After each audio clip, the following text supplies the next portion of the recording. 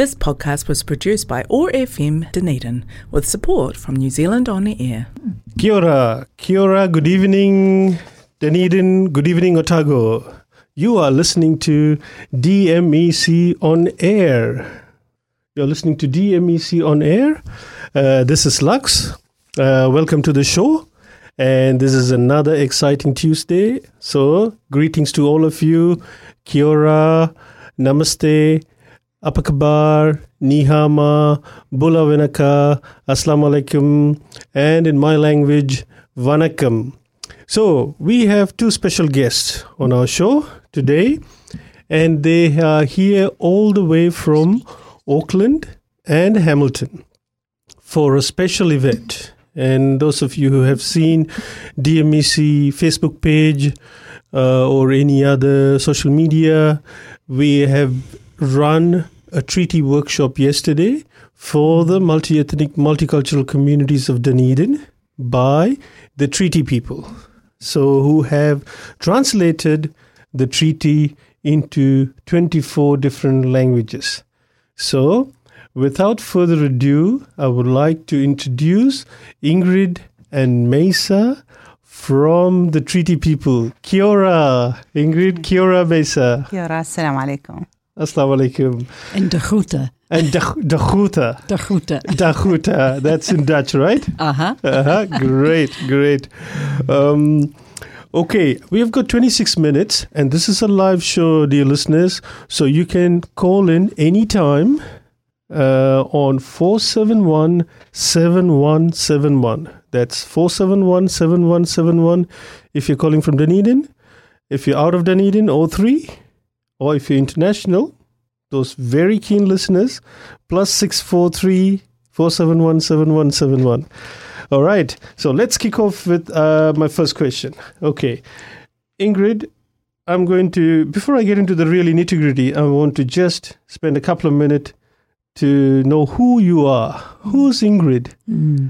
Where do you whakapapa to? Yes. And then I'll come to Mesa. Kia ora, Lux. So my name is Ingrid Huygens in Dutch. So I'm the child of Dutch immigrants to New Zealand. So they came in the 1950s, and I was very lucky that my parents always spoke our mother tongue at home. So as a child, I realised that New Zealand was a British colonial society when I entered the school system, and I realised that we needed to become more multilingual and that we needed to understand the relationship with the indigenous people of this country. So I've been passionate about this since I was 5 years old. Wow, 5 years old. That's a whole lot of experience. Mesa, please. Yeah, assalamu alaikum. My name is Mesa Sheikh Al-Ard, originally from Syria. We immigrated here in 1997. I came with my 4 children, then becoming 6 children. I have 5 grandchildren, and we are settled here. And, to be involved in this project, it was a very big step for me because we live, in Arab country, the same, what they said, the history. So that's why I'm working with Ngata Tiriti. I'm one of the translators for the Arabic language, and I have the privilege to be one of the facilitator also. Yeah. Wow, Kia ora. Wonderful. Kia ora. Wow, big family. Big family. Big family. And you also told me that you are not just the treaty facilitator, you are also a big Arab community leader in Waikato, Yeah. and you're known as the mum? Yes. Yes. Actually, because when we, the first refugee come to Waikato, to Hamilton, it was, they start to be like isolated. So I initiate Waikato Arab Social Club, and it was just to be under one umbrella, the immigrant and the refugee. We have Arabic school, we have sports team, we have celebration like social activity and so on. So all the Arab speaking people, they are under our umbrella. And because maybe my age, I don't know, but all the, especially the refugee, I'm their either mother or the big sister for the community. Yeah. Wonderful. Thank you so much. You're doing a wonderful job over there. Thank you. Okay, so my first question, right? I'm going to kick off right into the questions, right? Can you tell us about the Treaty People and the mission behind your organization? So what inspired the translation of the Treaty of Waitangi into 24 different languages and project details? So the mission of Tangata Tiriti, which means treaty people, is to help all newcomers to Aotearoa actually understand that they belong here. They're not strangers. They belong here because that very important constitutional document, the Treaty of Waitangi, that it was signed between Māori and the British Crown, but it was signed to welcome everybody here. So that's our mission, is to make sure all immigrants, all newcomers feel they belong in this country. And that led to the translating into many languages. Wow. Okay, wonderful. Thank you so much. And I just want to have a sub-question is, what drives you? I know that I've dealt with you, and you are relentless. You don't let it slide. You just very passionately just keep saying, "Oh, can we do the treaty in your city?" Yeah, that's and right. you're relentless, and you must have that passion. Otherwise, nobody can be that relentless. So, what drives you both? So the driver is that even when my parents came to the Whakatane area, they could see that there was something wrong in the New Zealand social fabric, and that it was that the indigenous people, the Māori people who had always been here, that they were unhappy, they had had so much taken from them, and so that it was the restoring of that relationship, get that relationship back where it should be. That's been my driver personally, and Mesa had a different driver. Yeah. Mesa? So I remember until now, the first time I attended, the workshop about Te Tiriti o Waitangi, it was so open eyes and mind for me. So in that workshop, I remember Ingrid, she said, you can look on internet, there is many resources in different languages. And when I open it and I read that translation, I find it's exactly the same as, the English and the Maori. It's the same meaning, which is, as I understand, it's not. So that's why I told Ingrid, okay, can I try to translate it in the Arabic language? Mm-hmm. And from there I started, because also I was like a podcast hosting, and I want to tell my community in my language about Te Tiriti o Waitangi.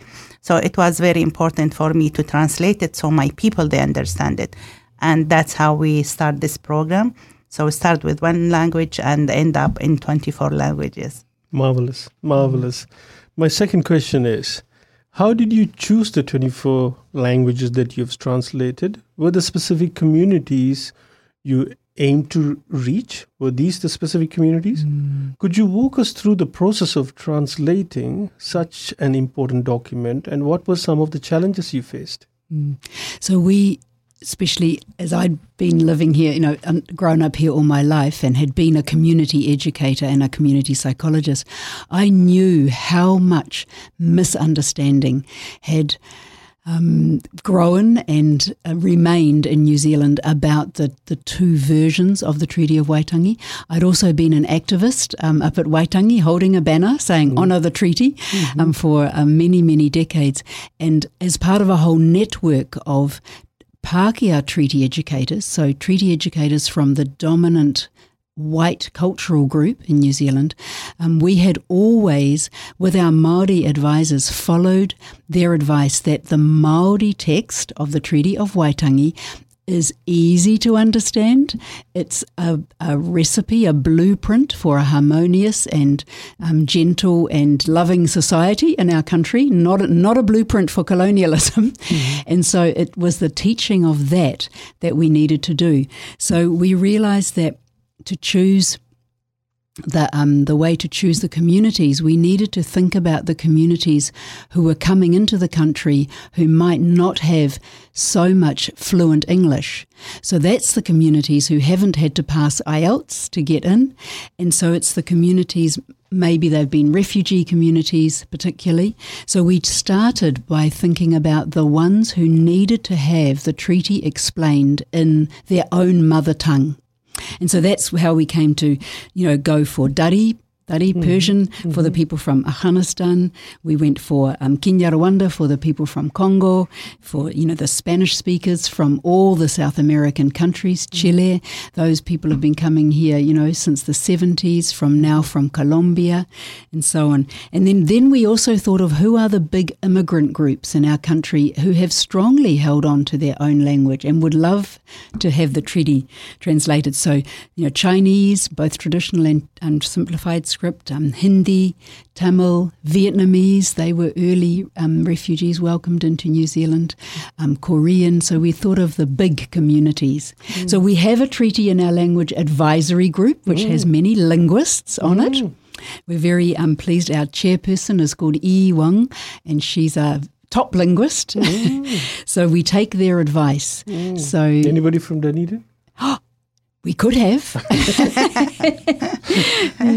So those have been our criteria, is to go for the ones who need it most and the biggest speaking communities. Yeah. Oh, wonderful. Yeah. Okay. And also, when we choose the people who will translate or interpret, they have to attend like a full day workshop, at least. They understand exactly the history of the treaty and the history of their country, and also in the same times to understand the spirit of the treaty, not only word by word. So they must attend the full day workshop, and then they have the passion and the commitment for that, and then they can start, to translate it. We have a reviewer after they finish. It will go for another person who can review the translation itself, and he must understand also the language very good. So this is some of the criteria that it must be with the people who translate this document. Oh, great. And that's following good translation practice. You both must know both languages well, but you must understand the context. Yeah, yes, to translate well. These are professional translators. Yeah. That's right. Wonderful. Yeah. Thank you so much. We've come halfway through the show. Before I go further, I've got some announcements about the Multicultural Council. Dear listeners, okay, you're listening to, if you have joined a little late in the show, you have joined us on DMEC on air, 105.4 FM, and also via live streaming online. If you go to Otago Access Radio website and click on live stream, you can listen to us from anywhere in the world, really. And if you want to ring live, 471-7171. All right, Multicultural Council. You can go to any of our platforms, website, www.dmec.org.nz, Facebook, Instagram, Twitter, LinkedIn, anywhere you go, Multicultural Council, you can reach us. Just put a like, and you can message us if you have ideas, if you want to connect to us. Mainly, you want to volunteer for us.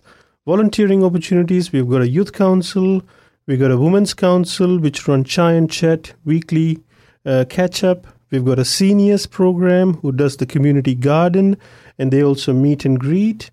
We've got the arts and music council, which this radio is part of, and we are about to launch the business council headed by Jeff Mitchell, who's a banker in our executive committee, and we're going to be launching that during the Race Relations Week. And myself, we've got the Health and Wellbeing Council. We do sports. We've started off with the football and ethnic cricket tournament. And we have Community Connect and the Tamariki Council, which runs the Koro Playgroup. If you want to connect any of these projects, please email us through our Facebook or through our website. All right, that's our announcements. Now we're back to the interview. Okay, Ingrid and Masa, you're with Ingrid and Masa, who are the Treaty Workshop Facilitator from Treaty People. Okay, so the next question I have for you both is, how have these translations been received by the diverse communities in New Zealand? Can you share a memorable experience or feedback from one of your workshops that highlights the impact of this wonderful work that you're doing? So a beautiful comment from the person who went on to become our Vietnamese translator, Ha Nguyen of Cambridge in North Island. She said, when I've read about the treaty, okay, I've understood it. But when I translated it into my own language, it went straight to my heart. Wow. And, that's such a great saying. And in general, newcomers will say, oh, now that I understand the treaty and what Māori wanted from immigration into New Zealand, well, now I understand these same things happened in our country. This is what we wanted, but then colonisation happened. And one of the story maybe, or one of the ladies, in the workshop, after we finished, she stand up and she said, something, always I'm hearing about the Treaty of Waitangi, always I said it's only for the Maori, so I don't care about it, but later on, when after the workshop, she said, it's the first time that I know that I'm a Tangata treaty and I'm part of this treaty and I'm included, and all this year I didn't know that it is me that I belong for the treaty. So it was also, it's something good for our community to know that they are part of the treaty. It's not for only the Maori, it's for us as Tangata treaty. Very good point, very good point. I've been here for 20 years, so yesterday when you opened up at the workshop, something I realized, that all the migrants, most of them, when they come to New Zealand for work or for visit or for study, anything, the first notion when they hear about the Treaty of Waitangi is that, okay, this must be a document between the government or the colonizers and the indigenous people. Yeah. It doesn't apply to us. But what you said at the workshop really resonated with me, is that this is the first immigration document. Can you elaborate on that? That's a quote from the past leader of the Māori Party, Tariana Turia, a stateswoman of our country, and she explained it that way. She said, if you think about the treaty, it's the first time that the people of the land actually made an arrangement to let newcomers into their country. And therefore, it is our first immigration document. And so you sat up straight, Lux, I saw you.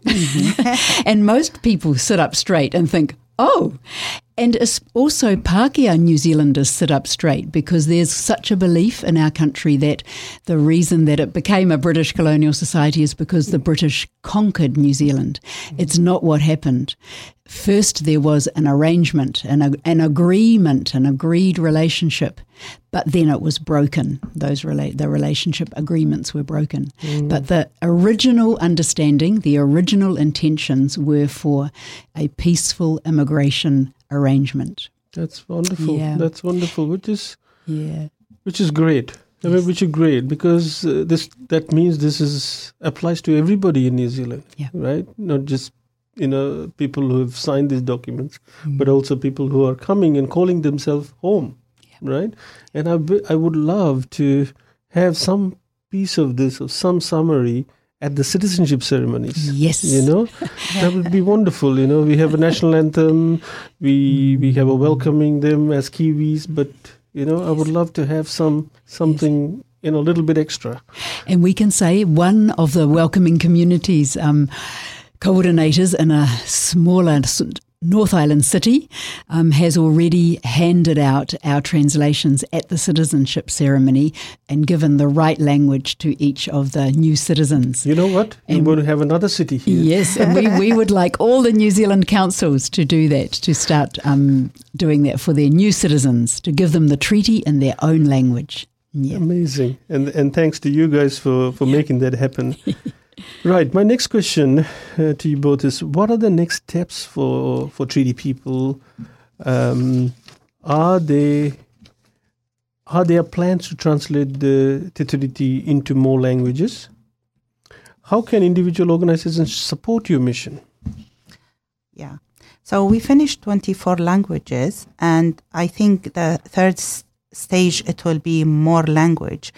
But before that, we are thinking about, to find facilitator in these languages. So at least, like for me, I'm an Arab and I make the workshop in Arabic, fully in Arabic language, so they understand more. So the first stage, we are trying to make the prepare facilitator in these 24 languages, which is still, we are preparing for that, because we also providing the training for them to become like facilitator.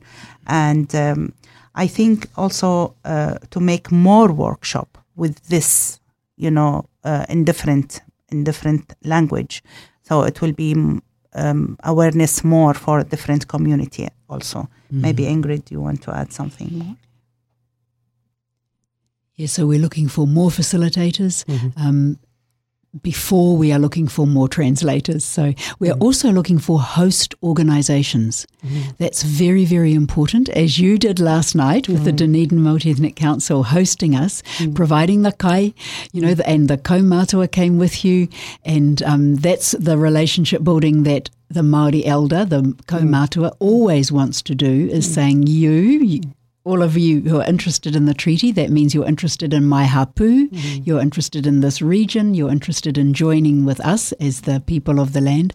So we are always looking for host organisations to invite us to bring our workshop to that organisation. And it can be an NGO, a little community organisation, it can be a newcomers network, it can be the city council, it can be the local multicultural council, any organisation, the local Red Cross, any of those, all can host one of our workshops. I'm glad to hear that. Thank you for that positive feedback.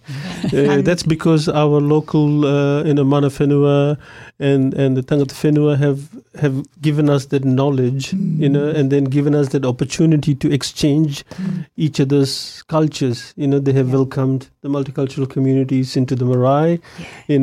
They made us feel welcome, and we've had the Nohu Marae, the Porphyries, and they teach us this is our tikanga, and then what is yours? The question is, this is ours tikanga as a host. Yes. What is your tikanga, right? As a guest. So that's why we knew that we have to have a kai at an important event like this, and we have to have a kaumātua to bless the food and open it up, and the whakawhanongatanga, and then such an important treaty workshop, we need to do these proper things. Sorry. And the kaumātua themselves, they think that they may just slip away after the formal opening, and usually they're still sitting there at 4:00 because they have become part of the delivery, because they are then sharing what's happening in their hearts of their how they want to welcome the newcomers. That's great, because Matua Ed Baker has been a great advisor for me. He's at the police, he heads the ethnic and the Maori division, and he's such a gentle and very wise. He's been there for 34 years, and he cares for the community. So he really enjoyed it. He really enjoyed your workshop. He texted me afterwards to say, Lux, I really enjoyed the korero. That's nice. Okay, so we are running very close to the end. Let me find a great question to ask you. For those interested in learning more, what do they have to do? Tell us about how everybody can reach your workshop. They need to jump on our website, www.treatypeople, all one word, .org. And on our website, they will find all the translations. It's in our special tab, languages, and they'll also find upcoming workshops. That's actually on our Facebook page. They'll also find YouTube videos of actually some of the translators have done 5-minute videos. So, jump on our website. Okay, thank you, Ingrid. And any last words from either of you? Anything at all for our listeners, for people of Otipoti Dunedin? Yeah. My last word maybe, just believe that you belong to Treaty of Waitangi. We all belong to Treaty of Waitangi. Yeah. Thank you. This is my... Thank you so much. Okay, dear listeners, I think we have come to the end of the show. So thank you for being with us this half an hour.